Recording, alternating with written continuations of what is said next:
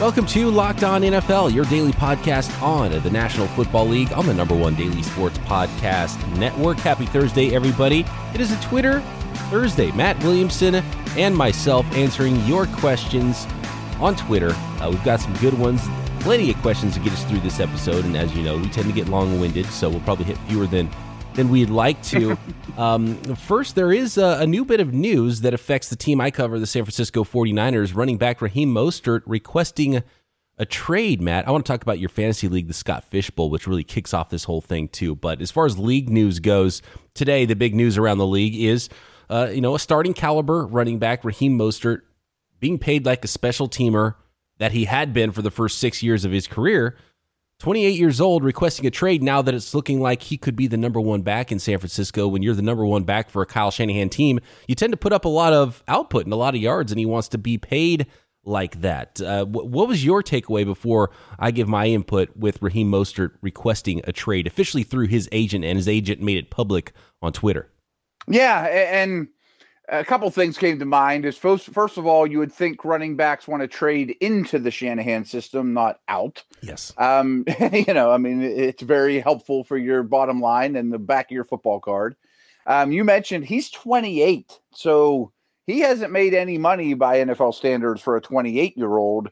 So you might as well shoot your guns while you can. I mean, it's probably the highest your stock's going to be. Can't hurt you to roll the dice. I don't think he gets traded. You may know a little more about this or not. I don't know. I don't mean to put you on the spot, but from what I read, he has some incentives in his contract that kick in a year from now. So like after a good year this year, he could start getting them.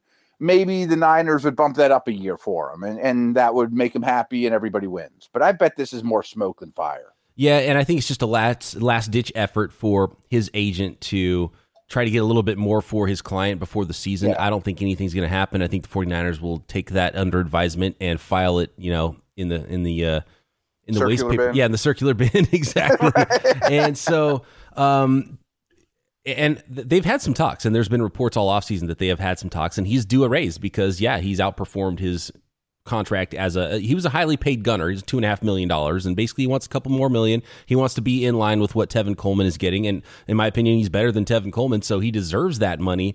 But right now, I mean, he just got re-upped before last year, so he doesn't have any leverage, really.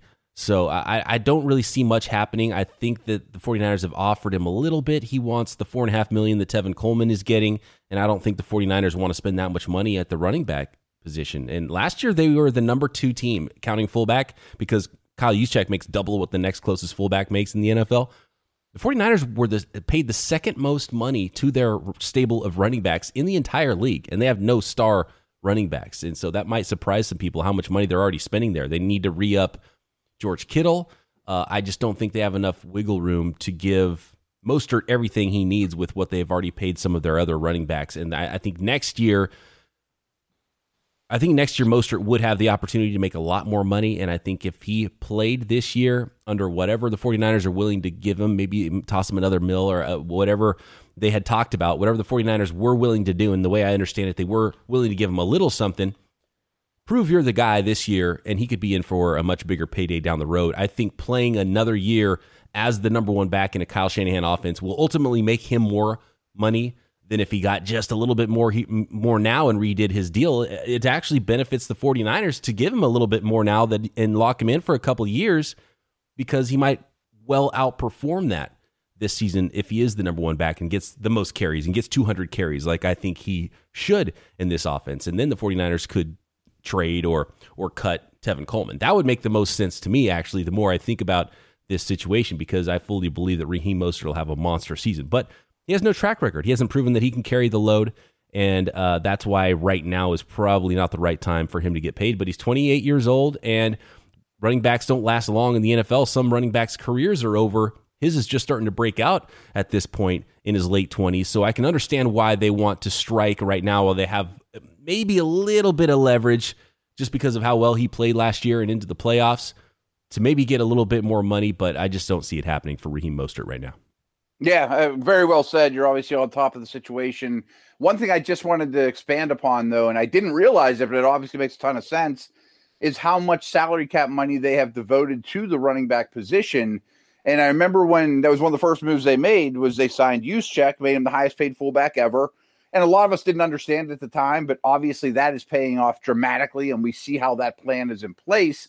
But that same offseason, if I'm not mistaken, they spent a lot of money on McKinnon, and we weren't doing regular shows at that point. I was very critical of that move, and I didn't criticize him as much for spending it on Coleman because I thought Coleman was a pretty good receiver that we haven't seen, and the Shanahan familiarity. But as smart as the Niners are, and I do think they're one of the more cap-savvy, better-run organizations in the league, I think with a gun to their head, they would say, we need to make our running back room one of the cheapest in the league with the system we play. That's exactly what I've been saying. And that's what's surprising about Shanahan is he's actually tried to put a lot of resources into running back. They traded up, remember, for Joe Williams in the first draft, 2017, when they took over. He never played a snap in the NFL and actually got overtaken by Raheem Mostert, who was already on the roster from the Chip Kelly era. Got taken over by Matt Breida, who was an undrafted free agent that year. They spent a bunch of money, too much money, on Jerick McKinnon to be a dynamic receiving back in his offense. So I know he had an idea of how he wanted to use McKinnon. I think that was more as a receiver than even as a runner. Then when Tevin Coleman was still available in the second wave, they gave him $4.5 million.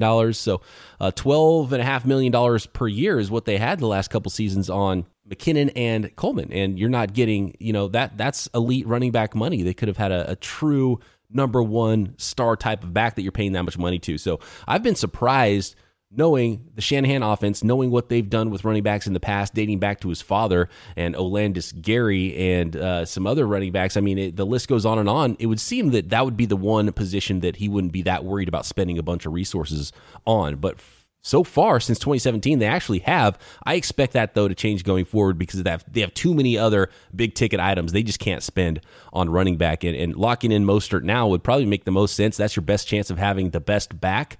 And then McKinnon, Coleman come off the books after this year. Then you keep filtering in some young players, some late-round draft picks, and see what you have there at running back. That would make the most sense to me going forward at that position for San Francisco. Yeah, I totally agree. So good stuff on that. Let's move on to some of these Twitter questions and the Scott Fish Bowl and all kinds of stuff to discuss before I hit the beach here coming up here at the end of the week. Yeah, let's do that. Matt Williams going on vacation. So if you see a guy walking down the beach that looks like he's got some serious pickup hoops game, could work inside, probably Matt Williamson you're seeing on the beach. All right, let's talk Scott Fish Bowl. Twitter Thursday coming up. If you're looking for auto parts, an amazing selection, easy to navigate website, reliably low prices, you don't need to look any further than rockauto.com. Whatever you need, brake parts, engine parts, you need a tailgate like our colleague Ross Jackson of Locked On Saints. His tailgate off his truck was stolen. He went to rockauto.com, found a replacement, repaired his tailgate for his pickup truck. Classic cars, your daily driver, everything you need for your car or truck at rockauto.com. They're a family-owned business, been around for 20 years, helping you find parts online at rockauto.com. No different price structures for mechanics or do-it-yourselfers. Reliably low prices, right locked on in the box so they know we sent you. Go fix up that old car, keep your new car running. Go to rockauto.com. All the parts your car or truck could ever need. I'm feeling a little FOMO here, Matt, with the Scott Fish Bowl that's going on because this is the first year in about 4 years I have not done the Scott Fish Bowl. For those of you who don't know what it is, Scott Fish is a fantasy analyst, and he's been running the Scott Fish Bowl that has grown and grown and grown to 1,000 teams now. And Crazy. There's money that he makes for charity with this thing. It's really cool. But the one thing for me that it signifies is it's the kickoff to the football season and fantasy football. It means training camp's about to start up. And so many analysts and so many fans and so many people are involved in the Scott Fish Bowl. It's really fun. I'm not involved this year, and I feel like I'm kind of missing out because this is like really when you jump in, it's like, okay, let's get ready for football season. Yeah, and I've now made a handful of picks here. I think 10, just made 2 more. I'm picking at 111. So I just kind of wanted to buzz down what I've done. And as you know, and probably some of our listeners don't, his rules are really out there, and it really gives a lot of thought to them. It's very tight end centric. I mean, it's very quarterback centric. It's a super flex league, so you can start 2 quarterbacks. So it's not just like, oh, I'll wait for my quarterback. They go quick. And I had the 111, and just to give you some idea, Mahomes went 1-3, Lamar went 104, Kelsey went 107, Kittle went 108. So that's not a normal draft. I had planned at the picking 111 and 202. I was going to get a back. I was going to get a quarterback. And when my spot rolled around, there was Derrick Henry, Joe Mixon, Nick Chubb, some other guys I considered were like Miles Sanders, Josh Jacobs, Kenyon Drake. I mean, there were a lot of backs I liked, but there was also, in my opinion, the quarterback I would have to take. It would have been the first one in tier 2, and I don't usually like to be the guy that takes the first player in their respective tier, but I did anyways. I took Deshaun Watson, came around the corner and got Joe Mixon. So I don't love those picks. I don't think I stole them or anything, but in a format like this, you can't get behind the 8 ball at the quarterback position. And in any fantasy draft, you better get every down running backs. Which means that next tier of running backs, I don't know what tier Cam Newton was in, but you don't see him going as high as round 5, but that's a real boomer bust pick, I think, for you there with your second quarterback. Yeah, I was very happy to get Newton there. I got Melvin Gordon and Allen Robinson just to add a receiver to the mix with my next go round. And then my 5th pick was a second quarterback, because, again, you can start 2 of them in Cam Newton. I don't know that he'll be back to being a top 5 fantasy quarterback, but I bet he does quite well there. And then my 6th rounder was A.J. Brown, which I was kind of shocked he lasted that long. I think he's about to be a star. Oh, my first takeaway with this draft that you pulled off here was I love your wide receiver group. These are all the wide receivers I'm targeting the most in my leagues. To get Allen Robinson early in round 4, like you mentioned, there's some quarterbacks and tight ends going earlier that might not push him out of round 3, but Allen Robinson in round 3, I'm all over it. He could legitimately lead the league in receptions this year. A.J. Brown, star in the making there to get him in round 6, and a player we've talked about before, a Pittsburgh Steeler in round 10, Deontay Johnson, who I think is going to be a massive steal for people in fantasy leagues as well. So I love that wide receiver group. You came back in round 12 with Emmanuel Sanders too. So, I mean, just stacked there. And I love your TJ Hawkinson pick as well in round 11, because in a tight end centric league, he's definitely a breakout candidate there. So this roster you're putting together has some serious upside, which I love. Yeah, I was pretty happy about it. Like, I didn't feel like I could stress wide receiver. You can't attack everything. But like you said, I agree with you. Robinson, Brown, Deontay Johnson, Sanders is just a leadoff double. He's going to be fine in that offense. I think I'm loaded at tight end, even though I didn't have to pick one real high. Hunter Henry, and then maybe a breakout candidate that could surpass him throughout the year in Hawkinson. I mentioned Watson and Newton are my quarterbacks. And then I'll often start 3 running backs with Mixon and Melvin Gordon as every week starters, and roll the dice on Darius Geist. Didn't mean that to rhyme, but it sounded kind of cool. And Keyshawn Vaughn, I thought, was a really good value as late as I got him, too. If he's the number 1 in that offense, he's going to score fantasy points, but I don't love him. Oh, absolutely. But rookie running backs, that's the one.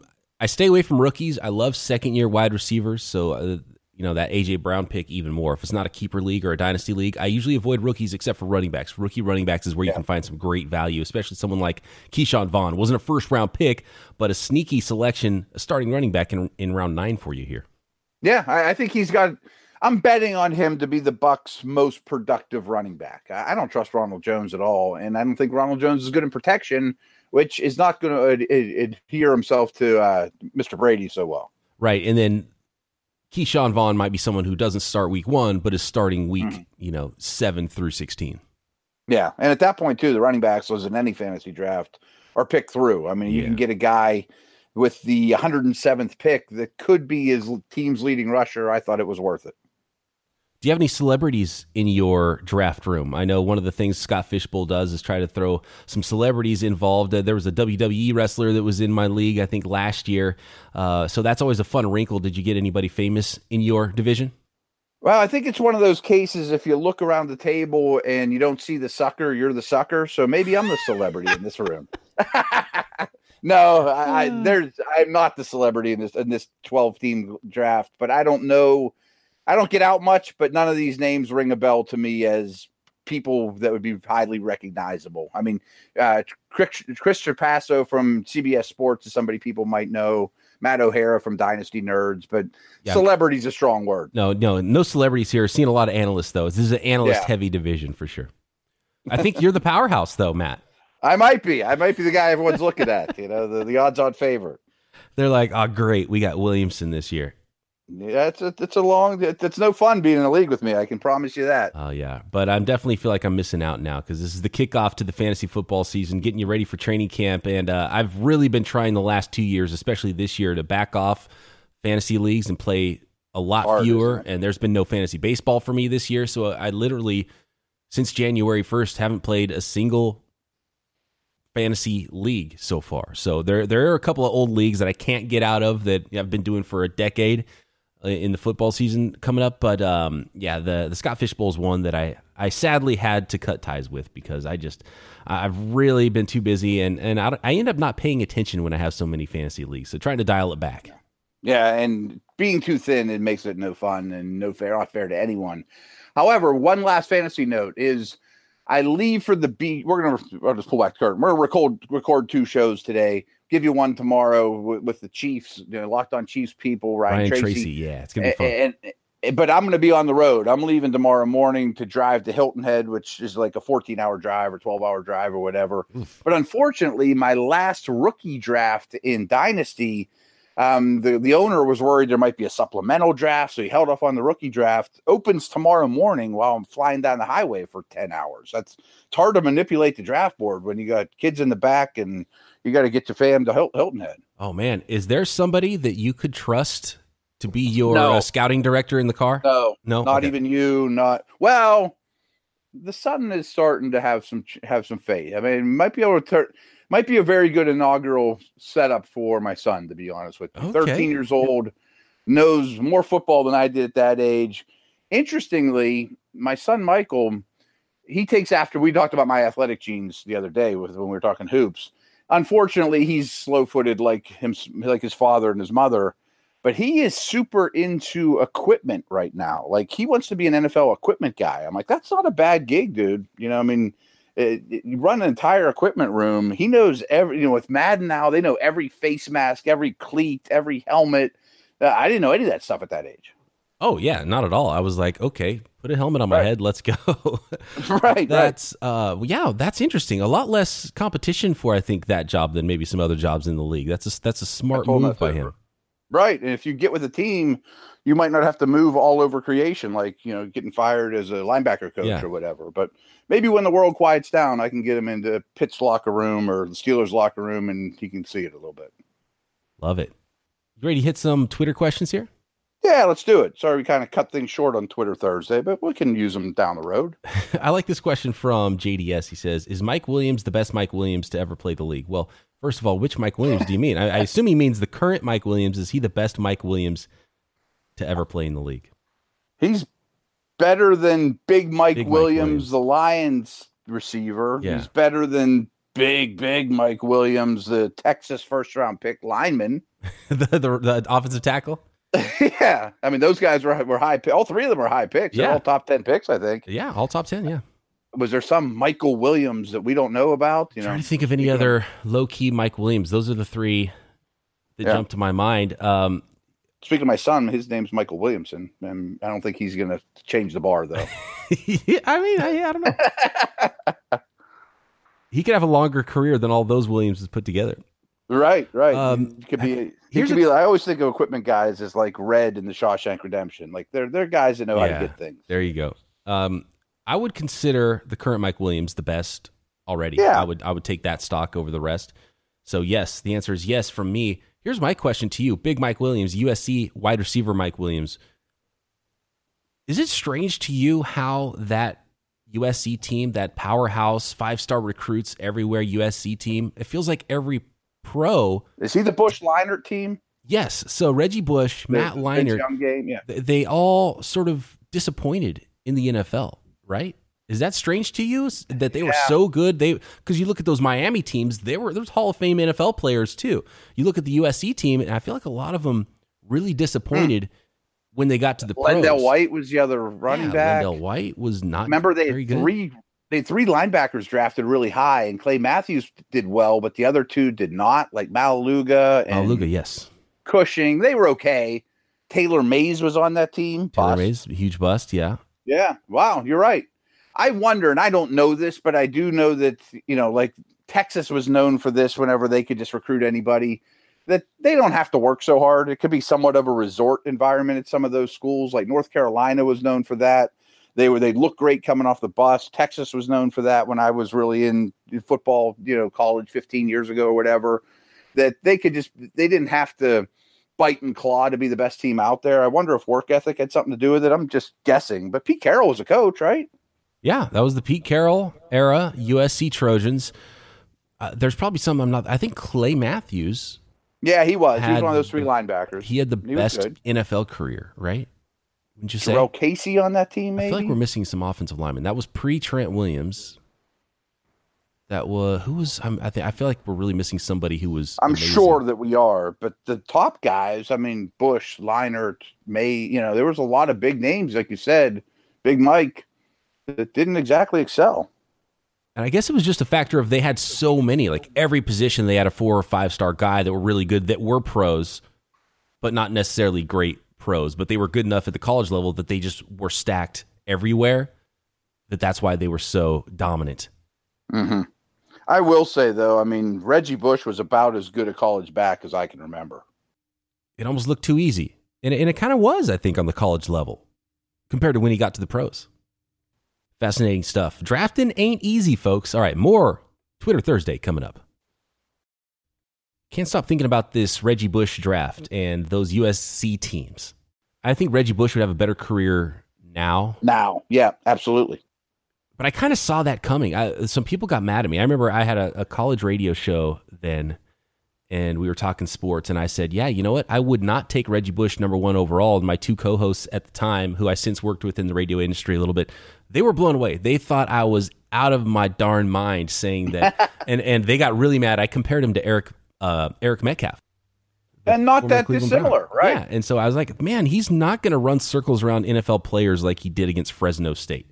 And some people I actually personally knew were on that Fresno State team. And it was like, those aren't NFL players. He's not going to run wild like that. And I thought, he's going to be a good situational back. He's not going to be a true thumper. And I just didn't see it with him. And I think I was pretty on with that. Eric Metcalf, he might have been better than Eric Metcalf. Eric Metcalf was an amazing return man, though, and an awesome change of pace. Metcalf would be pretty useful today. Right, absolutely. Both of those players, maybe ahead of their time, would be more useful now. But I didn't see it with Reggie Bush. Matt Leinart, but some of those other guys, it's just like, man, you're too talented. How did you not have a better pro career? I think an easy scouting mistake that everyone can make, but especially fans that are just casually watching, is these guys that excel in space. I'm putting that in quotes, that we'll just get them out in space. Well, you could do that in college when you have 5-star recruits blocking for you and the hash marks are super wide and you can get them to the wide side of the field and the linebackers chase them from Fresno State, or your buddies that are accountants or in the music business and not NFL linebackers. But getting space players, quote, in space, the Dexter McClusters of the world, the Terrell Austins of the world, doesn't work very often at the NFL level. I'm looking at the roster right now. This is the 2004 roster. Leinart, Matt Castle, Reggie Bush, Lindell White. Castle was their best quarterback. Castle had the best pro career, right? Just having that one. Right.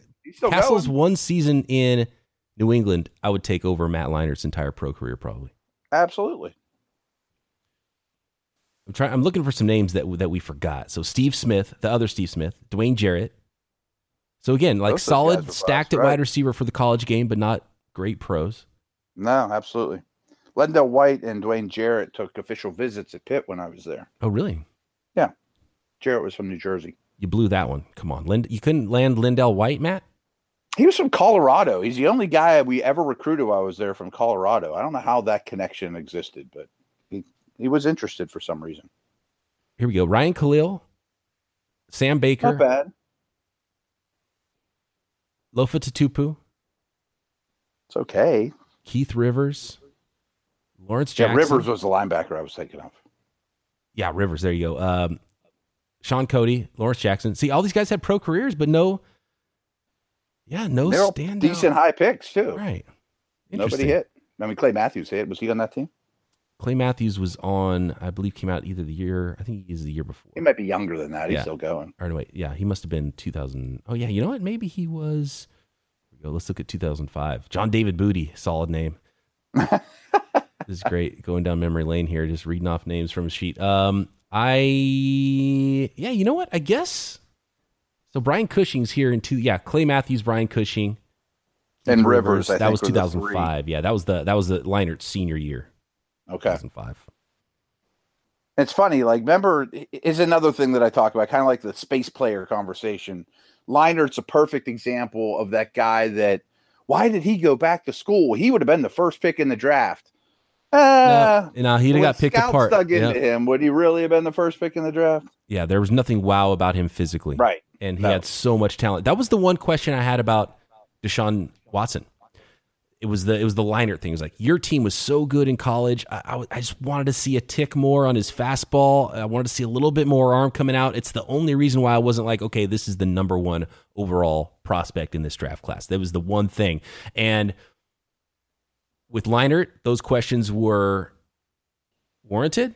With Deshaun Watson, those were obviously not warranted questions. Like, he was the real deal. He was legit, and that's why so many teams passed on him. You look back at the first round of that draft, he had no business falling out of the top 10. It's funny you brought that up, because I love to pat myself on the back for being the guy that said Mahomes was the best quarterback in that draft. So I bring it up often.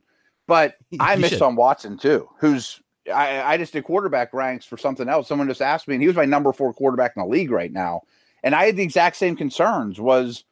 I thought, boy, he's a good college football player surrounded by great players, and the leadership's obviously there and the toughness. I thought Watson was going to throw 1 million picks in the NFL, because he threw a lot of picks at Clemson, put the ball in harm's way a lot, was certainly a risk taker, and I thought his arm would make it even worse in the NFL, just taking risks on long out routes and things like that, but hasn't been the case. Let's keep a little bit of this draft talk going here. This is a question from Steve. He said, maybe it's too early to tell. How will they sort out the draft next year if a full slate of games isn't played, or worse, no games played at all? Could it be ADP over the last X amount, 5 years? Okay, so he's talking about how they're going to figure out the draft if there's no games played. How do you figure out the draft? I think we're going to go back to, I think we had this question before where we went back to when the Pittsburgh Penguins got the first pick in the NHL draft after a strike year, right? And it was a lottery system. That doesn't ring a bell. I do remember having this conversation.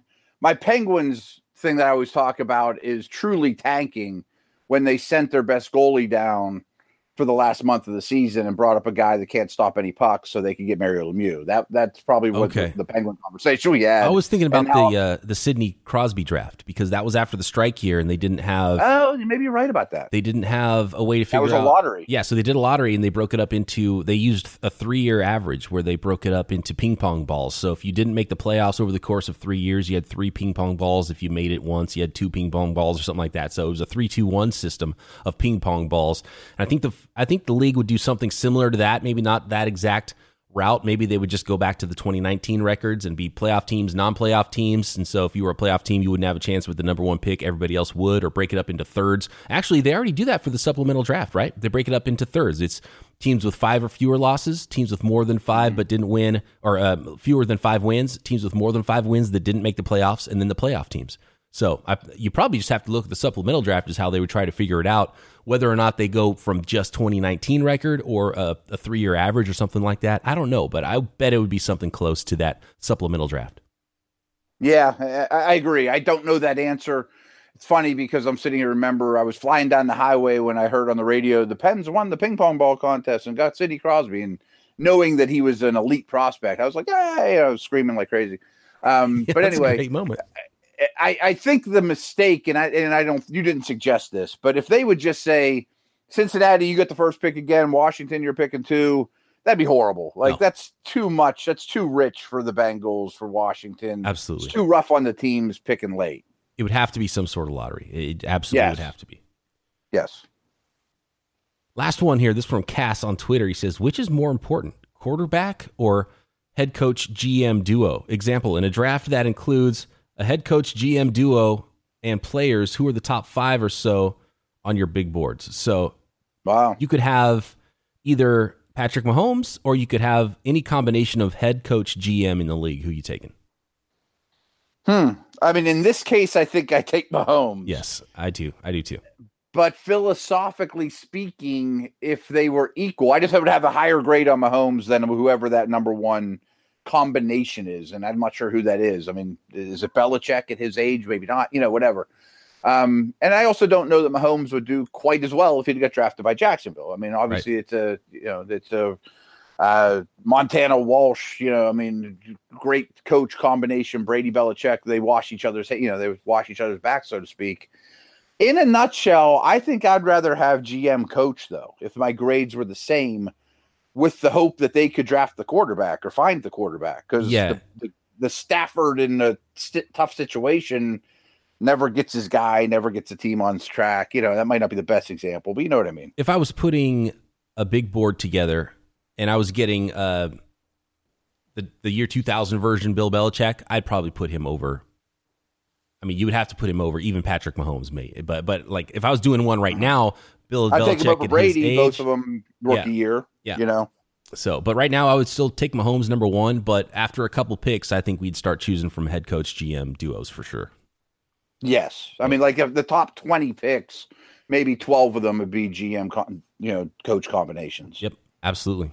Yeah, I mean, because we opened this talking about the Niners, but like the Steelers are going to be competitive after Ben leaves. I mean, they're not going to be a 3-13 team. You know what I mean? Like they'll figure it out and they were 8-8 last year. I mean, there's teams like that aren't going to go away. They'll find some answer. It might not be as good as the last one.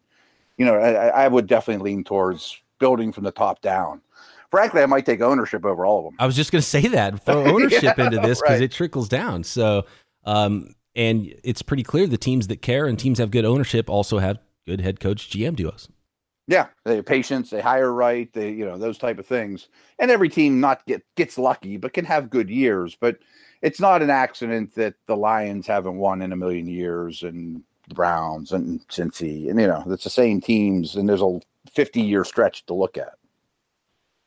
All right, we got to go here, Matt. Good stuff. Thanks for all the questions, everybody. Apologies if we did not get to yours. We'll do it again next. Actually, we'll do it again in 2 Thursdays because Matt will be on vacation next week. Tomorrow, we'll kick Matt Williamson out the door to his beach vacation, and we will chat Kansas City Chiefs with host of Locked On Chiefs, Ryan Tracy, right here, Locked On NFL.